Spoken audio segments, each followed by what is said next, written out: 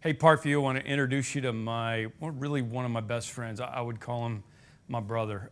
You've heard me talk about the Stinklings, which is a group of four of us pastors that decided about 12 years ago to band together and walk through the journey of life together. And you're going to get to hear one of them preach today. You haven't met him before. And I asked my buddy Greg Nettle, he's one of those guys that knows more about me probably than anybody in the world. I mean, he's literally like my brother, obviously from another mother. When you see him, he's different complexion. But that's beside the point. We are close together in so many ways. We've lived life together. We're walking this journey together. He's kept me on board and I him.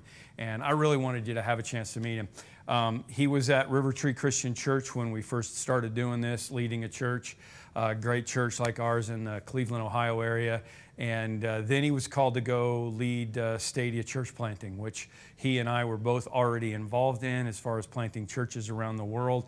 And as a part of that, then also is partnered up with Compassion International, which again, we were already partnered up with in sponsoring kids. And what we did in Ecuador, you've seen the video to that maybe during the Daring Faith thing, we went in and we planted a church and a school and sponsored kids all at the same time in Ecuador. We're doing it again in Brazil. It's been a part of the Daring Faith thing that we're doing. And he's leading that. He's leading churches getting started all over the world and kids being sponsored all over the world because we care about kids. And he just has a new book out called Small Matters. And he wants to talk to us today about that. I wanted him to preach to you. We're going to hopefully get a lot of people to sign up and be Compassion Kids sponsors like everyone in my family has been all of our life. It's changed our life. I'm going to challenge you to think about that right now. And I want you to please welcome one of my best friends in the entire world, Greg Nettle.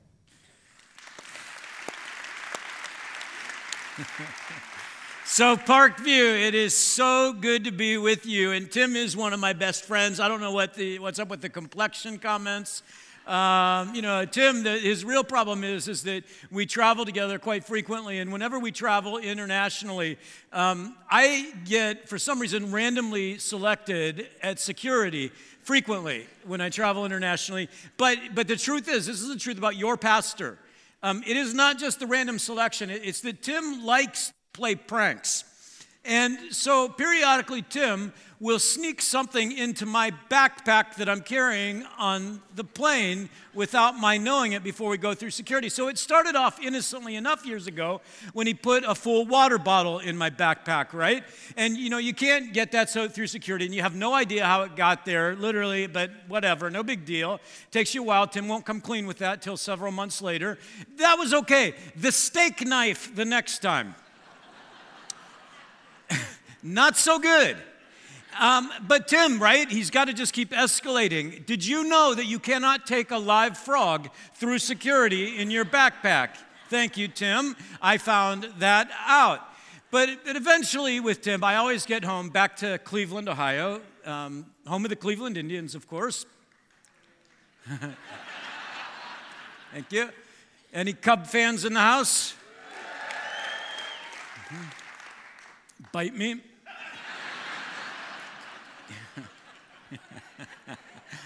Yeah, I've been waiting to say that to you for a long time now.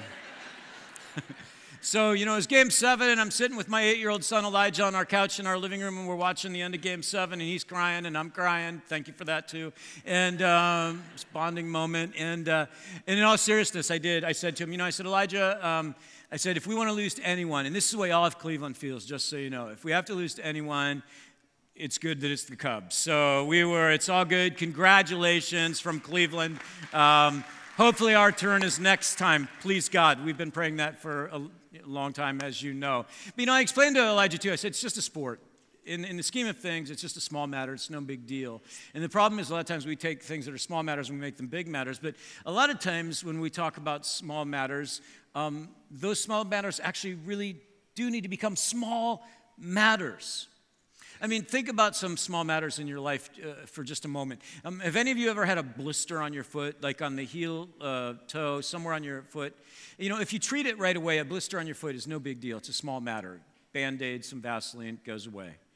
But I was trekking through the mountains at 15,000 feet, multiple miles not too long ago, carrying a heavy backpack. And I have to tell you that I had blisters on both my heels that burst as I was climbing and turned to blood blisters. Those in turn burst. And it was excruciating for me to continue trekking through the mountains. Those small matters, I'll tell you what, small matters when that happens. Or how many of you like any spicy food lovers in here? Yeah, okay, good. Do you ever like red pepper chips? Red pepper chips on your lasagna, sprinkle it out a little shaker. And I love spicy food. Spicier the better. So, red pepper chips, if you get just one, it's just a small matter, right? No big deal. But if you're with your wife at the local pizza shop and you're sprinkling red pepper chips on your slice of pizza, and all of a sudden one of those little small matter pepper chips flies up out of the shaker and it goes in your eye. Small matters. I'll tell you what, I'm screaming, running to the bathroom to get that red pepper chip out of my eye. Or how about a splinter? No big deal, right? You get a splinter in your finger somewhere, you just get the tweezers, you get it out. It's a small matter. Unless you get a splinter in your uvula. Do you know what your uvula is? It's that little thing that hangs down in the back of your throat. So I was eating at Olive Garden. It's a true story. Olive Garden's going to call me, I know. And I'm eating at Olive Garden, and I'm eating eggplant parmesan, and somehow part of the stem had not been taken off the eggplant. It got into the eggplant parmesan. And a splinter from the stem actually lodged in the bottom tip of my uvula when I swallowed it. Right, so it's just a small matter, little splinter. So have you ever, my guess is you never have tried to get a splinter out of your uvula, but I have. And the way you do that is with tweezers. And so you have to stick the tweezers in the back of your throat, down your throat. And do you know what happens every time you touch your uvula with the tweezers by accident? It just involuntarily springs back up, right? Okay, and then there's the gag reflex. Yeah, let me tell you, that little small matters, right? Okay, when it comes to children, throughout the United States and around the world, many people can look at kids and just say, they're just small matters. But when Jesus came to this earth, when Jesus walked this earth, and now when Jesus walks this earth through you and through me, through Parkview Christian Church, I want you to know that small matters. Small matters when it comes to children. There's this account of Jesus from his life in Matthew chapter 18. I want to read this to you. It says, at that time, the disciples who came to Jesus and asked, who then is the greatest in the kingdom of heaven? So Jesus calls a little child to him, and he places the child amidst them in their crowd. And Jesus said, truly I tell you, unless you become like little children, you'll never enter the kingdom of heaven. Therefore, whoever takes the lowly place of this child is the greatest in the kingdom of heaven. Look at this, underline this. Whoever welcomes one such child in my name welcomes me. Who said those words? Who said those? Jesus. Look at them again. Whoever welcomes a child in my name welcomes who? Welcomes Jesus. This is an amazing theological point. Whoever blesses a child, when you stoop down to speak to a child, when you hug a child, when you embrace a child, when you speak words of life into a child, who are you loving? Who are you blessing? Jesus. An incredible theological truth in that verse. And then Jesus speaks some of the harshest words that we have recorded in all of Scripture. He says, if anyone causes one of these little ones, those who believe in me, to stumble, it would be better for them to have a large millstone, a huge rock hung around their neck, and to be drowned in the depths of the sea. That's serious punishment. Beware that you don't look down on any of these children. For I tell you that in heaven, and this is you don't hear this preached about very much, that in heaven their angels are always in the presence of my heavenly Father. What this passage is, what Jesus is telling us is that every child that you encounter, every child around the world has an angel, not a cute little cherub, but a mighty warrior angel in heaven that's looking out for that child and saying, God, we need to take care of that one. God, look at that one. God, we need to wrap our arms around that one in a special way. And when we mess with a child, we're messing with that angel and with God in heaven, because when it comes to children and God, small matters. Small matters. And we have to ask the question, what does that mean to us? The so what, right? Well, I was traveling recently, and before I went to bed, I put my phone beside the bed, plugged into the wall charger, of course, and had my alarm set. And at 3 a.m. of all things, my phone starts buzzing repeatedly, which is awful in the middle of the night. And I wake up and I think, who in the world's calling me? And I think it's probably Tim Harlow, because that's the kind of things he does. And so I get up out of bed, I look at my phone. It's not Tim Harlow, it's not anyone calling me, it's an Amber Alert. You'll have Amber Alerts in Chicago? Okay, so it's when a child goes missing or a child is abducted. And so on my phone, it gives this little girl's name. She's 8 years old, and she's been abducted. The last time she was seen, she was in some year of a red Mustang. And it says, if you know anything about this, call in and let them know. And I'm looking at this, and I'm far from home. I have no idea who this little 8-year-old is. I don't even know anyone that drives a red Mustang. And so I'm a little miffed that I've been awakened out of my good night's sleep. I put the phone back on the bed. I get back in bed and think, I've got to get back to sleep. And then I think, oh, wait, I follow Jesus. I should pray for that little girl. And so I actually said just kind of a quick, brief prayer. God, help that little girl to get home safely. I pray that she's okay. Amen. Help me sleep. And I go back to bed. The next morning, I wake up very early, and God just totals me. And he asked me, this is why I sensed him ask me, Greg, what if that little girl were your little girl? What if that was your little Tabitha when she was 8 years old? The little girl that you sang, "You Are My Sunshine" to every night as you tucked her into bed. The little girl that you prayed for every day as she went off to school, that she would be safe and be a good friend to others. What if that was Tabitha that had been abducted, that was missing, Greg? So here's the deal, Parkview. If that were my little girl and the Amber Alert came out and it said, little Tabitha, 8 years old, she's in this red Mustang, here's what I would want you to do. And I mean this. Here's what I want you to do. I would want you to get your butts out of bed.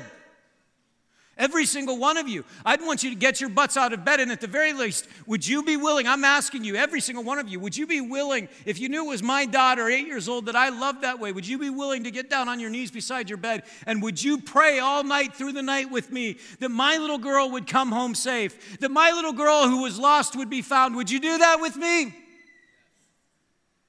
And if you had a car and you were in the area, would you be willing to get out of your homes? And I know it's cold out in Chicago in this time of year, but would you be willing to go out? Would you drive around and would you look down the back streets and look for the red Mustang? And would you look for my daughter walking in some woods or along the road? Would you help me finding her? I'm asking you.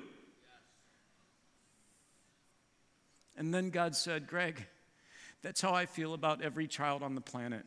And I went, oh. Every little boy, every little girl who's lost and far from home, God says, I love them that much. There's an Amber Alert out for every one of those child to bring them home to Jesus Christ. And I'm asking you, Greg, will you help me? And I think that's what God's asking every single one of you, every single one of us today. Will you help me, God says. Will you help me bring those children who are lost home? Will you help me find those who are wandering around? And so what do we do? At a practical level, what do we do? Well, the single most effective way of reaching people with the good news of Jesus Christ, of reaching those who are lost, is through new church planting. It just is. It's true throughout the United States. It's true around the world. And so, Parkview, let me just say on behalf of Stadia, the organization that I get to serve, let me just say thank you. You've been planting churches with Stadia and other partners throughout the United States. You planted a church with us in Ecuador, and I actually got to visit that church just last year that you planted in a community where no church previously existed. And this is the truth. There were hundreds of children gathered at that church in the Ministries of Compassion International because of people like you. Children who are being fed and clothed and educated, and most importantly, who are being brought home to Jesus. And that entire community is being transformed. So, Parkview, thank you on behalf of all those kids in that community. I'm so excited about what you're going to be doing in Brazil. Do you know that in northern Brazil right now, I'm watching the Olympics and there's all this beautiful stuff going on, but the reality is that in northern Brazil right now, there are more than 6 million children living in extreme poverty in areas where no churches exist, and you, Parkview, are going to be planting churches there. So thank you, because you're changing the world and the lives of those children forever, and you have to know that small matters. I mean, I think back on my life. I go back to when I was 11 years old, and I grew up in this little town called Clinton, Ohio. Very small town. But I was fortunate enough that right across the street from our home was this little church called the Clinton Church of Christ, and that's where I went to church every weekend. Lots of times we'd just walk across the yard to the church. But I'll never forget when I was 11 years old, it was like yesterday, and the organist was playing the hymn of invitation. And at that hymn of invitation, God got a hold of my heart, and I tremblingly walked down to the front, and there was Pastor Norman at the front, and he said, "Greg, would you repeat after me?" And at 11 years old, I said, "I believe that Jesus is the Christ, the Son of the living God. And I accept him as the Savior of my life and the Lord of my life." And right then and there, he put the white robe on me, and we went into the baptistry, and he baptized me into Christ, and my life was forever transformed. And I've thought frequently, where would I be today if someone had not planted that little church in that little town years ago? How different would my life be? Well, fast forward just quite a few years, and I'm in northern Ohio in the Cleveland area, and I'm leading a church very similar to Parkview. And one weekend I'm preaching, and we're doing a big weekend of giving your life to Jesus and being baptized into Jesus. And we had a pool set up in the auditorium. You guys have done that here. And at the end, I give a call to say, if you'd like to give your life to Jesus, if you'd like to take that step of baptism, I want you to come forward. And literally hundreds of people got in line. And I'm down in the pool baptizing person after person and shriveling up. And I look up, and there at the top of the stairs is my 11-year-old daughter, Tabitha. And we got up and went to church that weekend. I had no idea she was thinking about giving her life to Jesus and being baptized. My dad's the guy in the red shirt in there. He's her grandpa. He was in the auditorium, and he just ran in and jumped in with her. And so I got to baptize my little girl Tabitha at age 11, and I've often thought, where would Tabitha be today if someone years ago hadn't planted River Tree Christian Church? Where would she be? How different would her life be? And Parkview, I'm asking you, every single one of you, where would you be if years ago someone had not planted Parkview Christian Church? I mean, we don't think about that very often. Where would your children, your grandchildren, your friends, your neighbors, your coworkers that you love, where would they be if not for someone who cared enough to plant Parkview Christian Church? It's why you all start new campuses, and you need to keep doing that. You need to keep planting churches throughout the United States and around the world, because that's how we bring those home who are so far from God. But I want you to notice something in the stories that I've been telling. I was 11 years old when I walked forward and gave my life to Jesus. How old was my daughter when she walked forward and did the same? 11 years old. There's something today we know as the 414 window, and it simply means this. It's true throughout the United States and around the world. 85% of those who make a decision to follow Jesus do so between the ages of 4 and 14. And a lot of people don't believe that. They're skeptical about that. And so one of the fun exercises I love to do, if you made a decision to follow Jesus between the ages of 4 and 14, would you raise your hand really high right now? Raise your hand really high. I mean, it's just staggering to me. Go ahead and think about the implications of that 4-14 window. I mean, what's the most important ministry in the church then? And I know we always think, yeah, well, gosh, I'd love to be up on the platform leading worship, or, I'd love to be preaching or doing whatever. But in reality, where should the longest line be for ministry? In children's ministry. That's where the action's really happening. It's all important, don't get me wrong. I value it all. But at River Tree, when I was leading, I'd tell people, look, we should have a line of people. We should never have to ask for volunteers, because 85% of those who make a decision to follow Jesus do so between the ages of 4 and 14. And so what would happen, we started asking at Stadia, what would happen if when we plant new churches, we would require those new churches to have an intentional and strategic plan to care for children? So you're combining new church planting with the 414 window. And what we've watched as we've partnered with you, Parkview, is that exponential kingdom results are taking place. And I don't believe it's because of the pragmaticness of reaching children. I think it's because children matter to God. And when we care for those who are close to the heart of God, God's blessing is just poured out all over them. Now let me take this just a step further. There's something known in our country as the one child, one church movement. I don't know if you've heard of that. It has to do with our foster care system. And if you know anything about our foster care system in the United States, and it's an absolute train wreck. It's a very complex issue. But this One Child, One Church initiative simply says this. It says that if in every church in the United States, like Parkview, every church though, if just one family, one couple, one individual would adopt a child from our foster care system, guess what would happen to our foster care system? It would empty, literally. Just one couple, one individual from every church in the United States would adopt one child from foster care system. The foster care system would empty. Now let's keep playing this out. The Wall Street Journal about a year ago released a new stat for the prison system in our United States. And the prison system in the United States, we have the largest incarceration system in the world. It's a monster problem for our country right now. But here's what Wall Street Journal staggeringly released. 80% of our prison population has spent time, guess where? In foster care.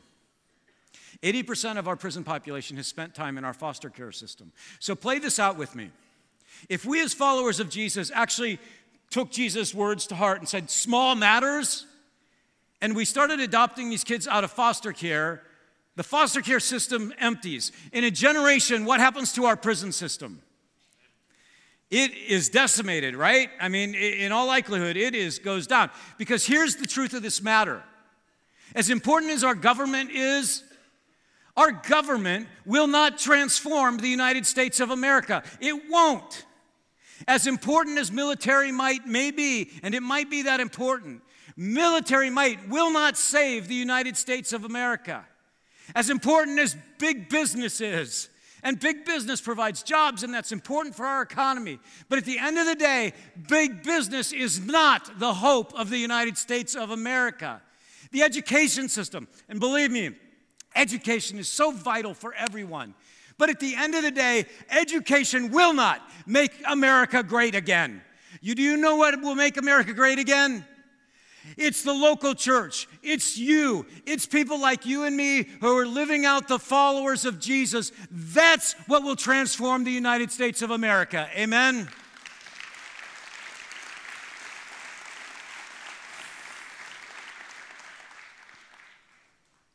And it matters because small matters.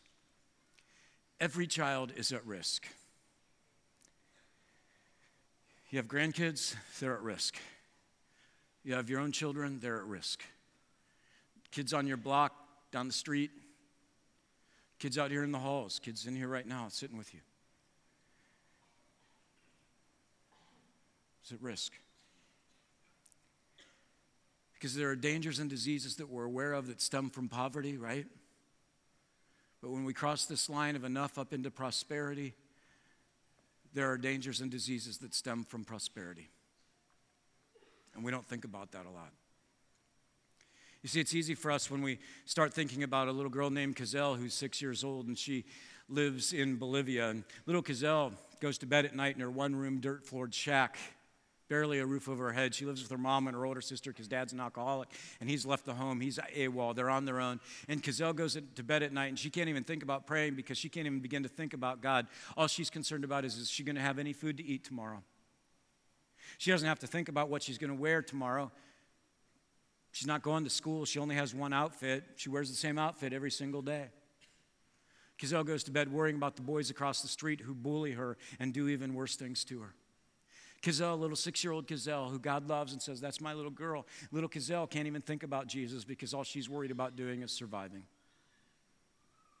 But then come with me across the line of enough into the land of prosperity. And we'll talk about my little girl Tabitha again, who when she's 14, she goes to bed at night. And Tabitha, simply by virtue of being born in the United States, is prosperous compared to the rest of the world. But she's at risk as well because Tabitha goes to bed at night and she's at risk from boys bullying her on social media and saying awful things about her and to her. She's at risk from the dangers of the internet and all of the things that are available to her right there at the touch of her fingers.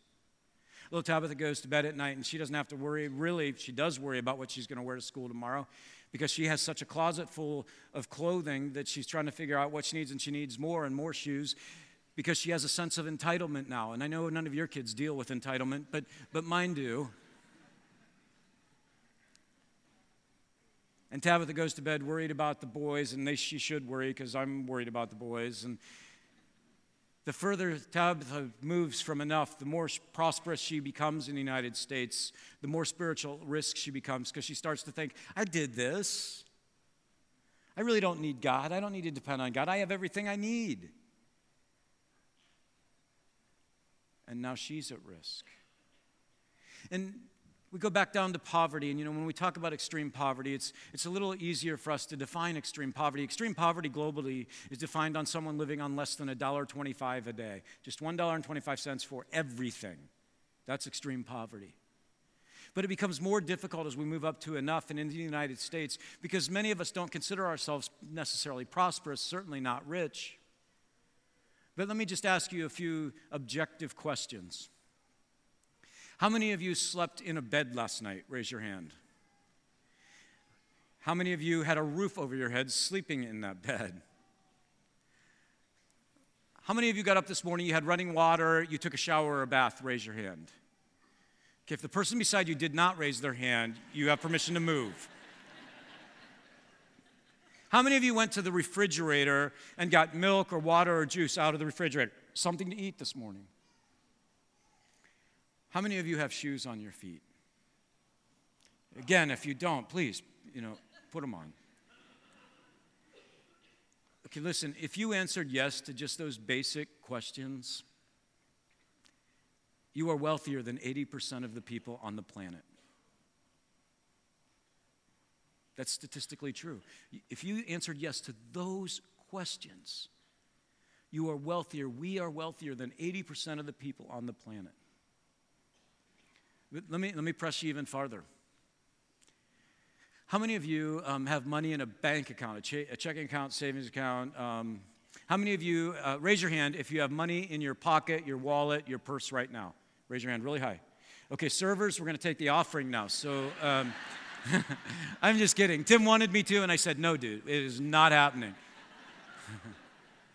How many of you have loose change in your car? You throw it in something in your car. Loose change. Maybe you have a little bowl. Any of you have a little bowl on your dresser? You throw loose change in there. Or maybe you're like me. I have a whole crock in my closet, and I throw all my loose change in that in that bucket in my closet when I come home. And how many of you have loose change? Loose change. Okay. If you answered yes to those questions, you have now moved up. You are wealthier than 90% of the people in the world. You are now in the upper 10th percentile, 10th percentile. If you answered yes to those questions. Because you know what people living in poverty don't have? Think about this moment. You know what they do have no concept of? Loose change.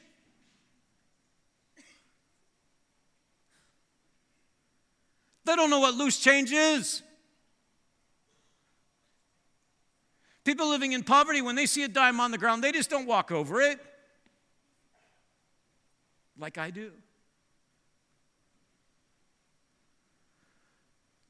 And the challenge is that the further we get away from enough, okay? So the further we move into deep poverty, the more spiritually at risk we become. The more prosperous we become. And listen, I'm all about, hey, make as much money as you can, and I believe that's a biblical principle, but to bless people as much as you can. It's a great thing. Because the further we move away from enough towards prosperity, the more spiritually at risk we become. And the only thing we can do is bless others and move back towards enough. I mean, this is a biblical principle. In Proverbs chapter 30, we're going to throw these verses up here right now, and I'm going to read them to you. Proverbs chapter 30, verses 7 through 9. The author says, God, I beg two favors from you. Let me have them before I die. First, help me never to tell a lie. But second, listen to this. Give me neither poverty nor riches. Give me just enough to satisfy my needs. Why does the author say that? Because if I grow rich, I have the dangers and diseases of prosperity. I may deny you. Say, who's God? And if I'm too poor, I may steal and thus insult God's holy name. So when we talk about children at risk, this idea of small matters with children, what do? Well, let me tell you more story about Tabitha, 14 years old, living in prosperity in the United States. And little Gazelle living in poverty, 6 years old in Bolivia. But what happened is Tabitha sees a little packet like you're going to see in just a few moments out in the hallways in the lobby, of children needing to be sponsored. And Tabitha sees little Kazelle, and she sponsors Kazelle. And little Kazelle down here, now living in poverty because a 14-year-old in the United States sponsored her, now gets educated and fed a hot meal. She gets to go to school. Turns out little Kazelle is really bright. She's top of the class. Go figure. Little Kazelle takes a step this way because she's not just surviving anymore. Now she can actually be part of a local church. She can start thinking about God. What happens to Tabitha at 14 years old? She starts thinking about what it means to be generous, what it means to be a follower of Jesus and care for children around the world the way Jesus did. She takes a step towards enough. The story gets even better. This is all true story. I get a chance 2 years later, after my daughter Tabitha sponsors Kazelle, to go to Bolivia to this church plant where on the side, 14,000 feet on the side of this mountain, we're trekking up this mountain, desperate poverty. But there's this cinder block building, this brand new church where a church like you had planted this new church. And now it's the most beautiful building in the community, very appropriate. But on the roof, it was surreal. There was this brass band. And they were playing this old hymn, Power in the Blood. I don't know if any of you have ever heard that, but it was surreal. And I'm walking up this hill with some other people like you who are going down to visit their sponsored children in the church they planted, which you'll be able to do as well. But as I'm going up, hundreds of children are lining this dusty dirt road coming down the hill. And they have like these Burger King crowns on, but that are made out of construction paper, right? And they have these Fruit Loop necklaces around their necks. And as we walk up through them, they're cheering us and they're singing as we walk up. And all of a sudden, this little girl comes running down this dirt road and she clings to my leg and she knows who I am because my little girl who sponsored her has sent her pictures of my family. And it's little Kazelle. And so I walk hand in hand up this dirt road with Kazelle to her church that she now is part of. And I go in and I meet the church director, and he's showing me little Kazelle's records. And I'm looking through her record charts. And right on June 6th, there's this little red heart sticker, you know, one of those little sparkly stickers. And it's heart. And I said to the church, I said, what does this little heart mean on June 6th? And the church director tells me that on June 6th, just a few weeks before then, that little Kazelle made a decision to give her life to Jesus Christ and become a follower, a disciple of Jesus.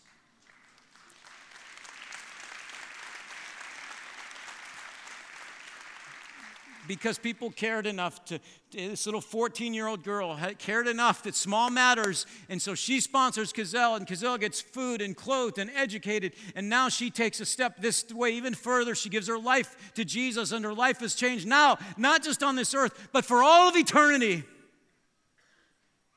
She's less at risk, right?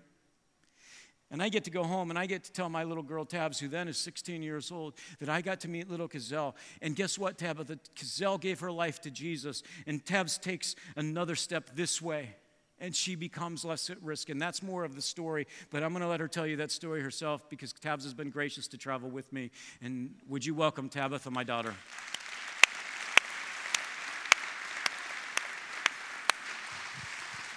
Still my sunshine, but not 14 anymore. Tell us about yourself, Tabs. Hi, I'm Tabs. I'm 18. I'm a senior in high school, and I'm graduating in a few months. I go to a school for the arts, and I want to study fine arts, and I'm still looking at colleges because that takes a really long time.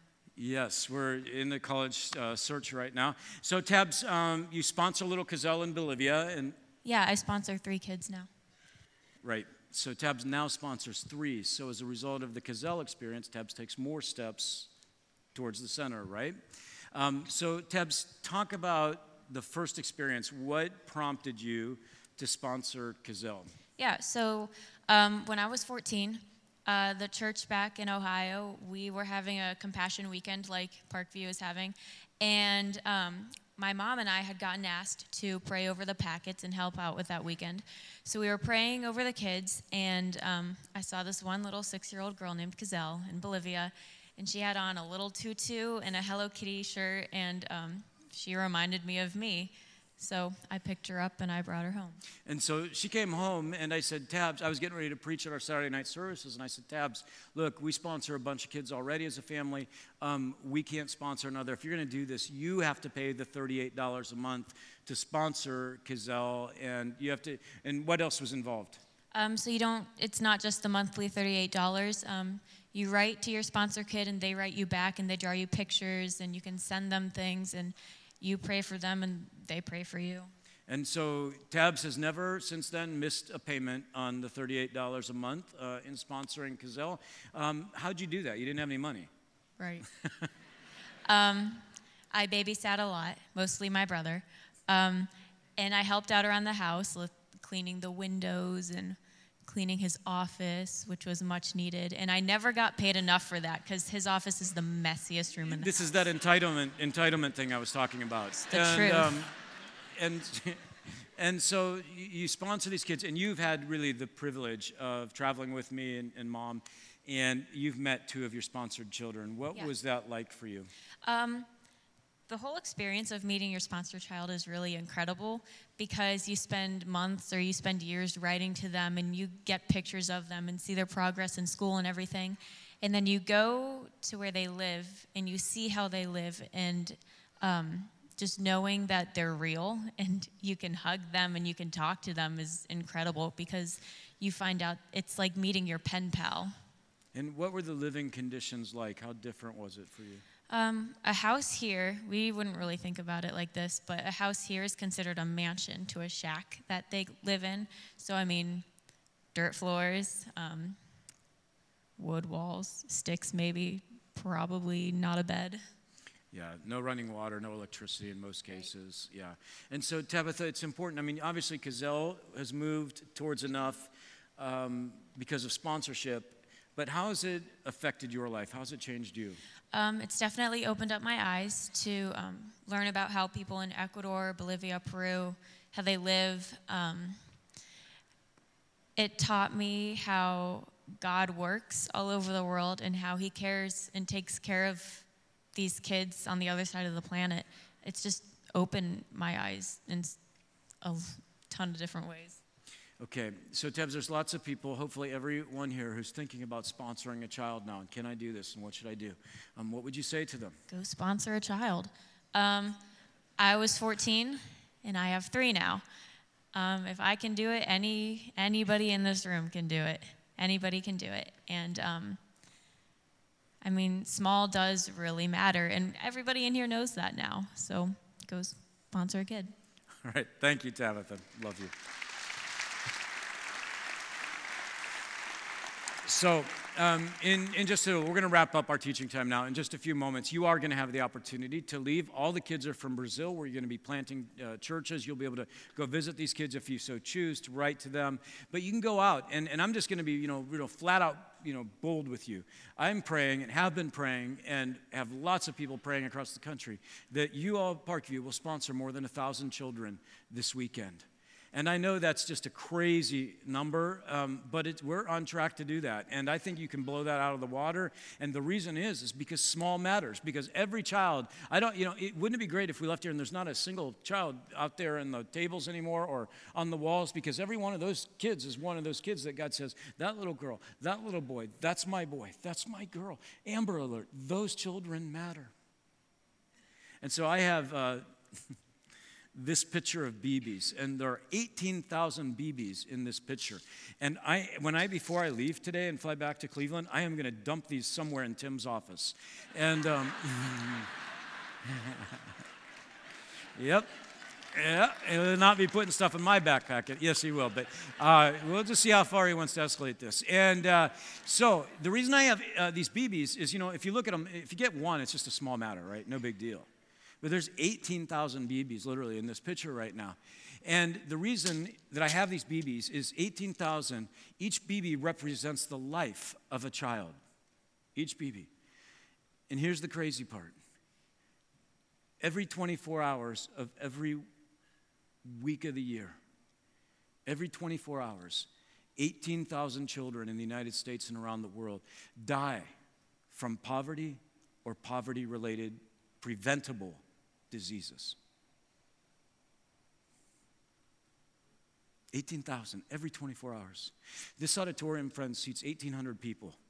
So imagine this. We would put kids under the age of 18. We'd fill every single seat, no seat empty, and we'd put 200 more little kids up here on the platform. And we do that 9 times every day, and all of those kids die. 9 times a day. And then tomorrow we'll get up and we'll do the same thing. I mean, it's unthinkable, isn't it? Especially when it's preventable. Now, the good news is that when God wrecked my heart about 12 years ago over children at risk, the number of BBs in the picture was 31,000. So that's a yay God. A lot of people don't realize this, but we can end this in our generation. These are kids that God cares about because small matters. And just to kind of help us understand the magnitude,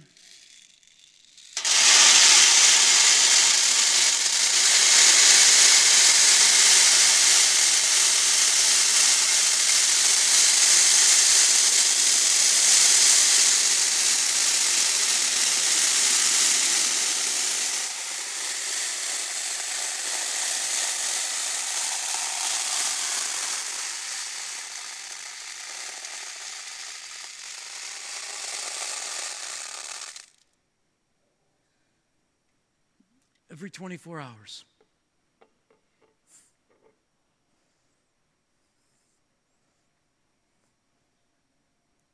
Oh, God. Work in our hearts. We're praying for more than 1,000 children this weekend, every single one of us, that will respond to the Amber Alert for your kids. We respond because you adopted us into your family when we were lost and we were far away. So it's just natural for us to do the same for others. It's in Jesus' name that we pray. Amen.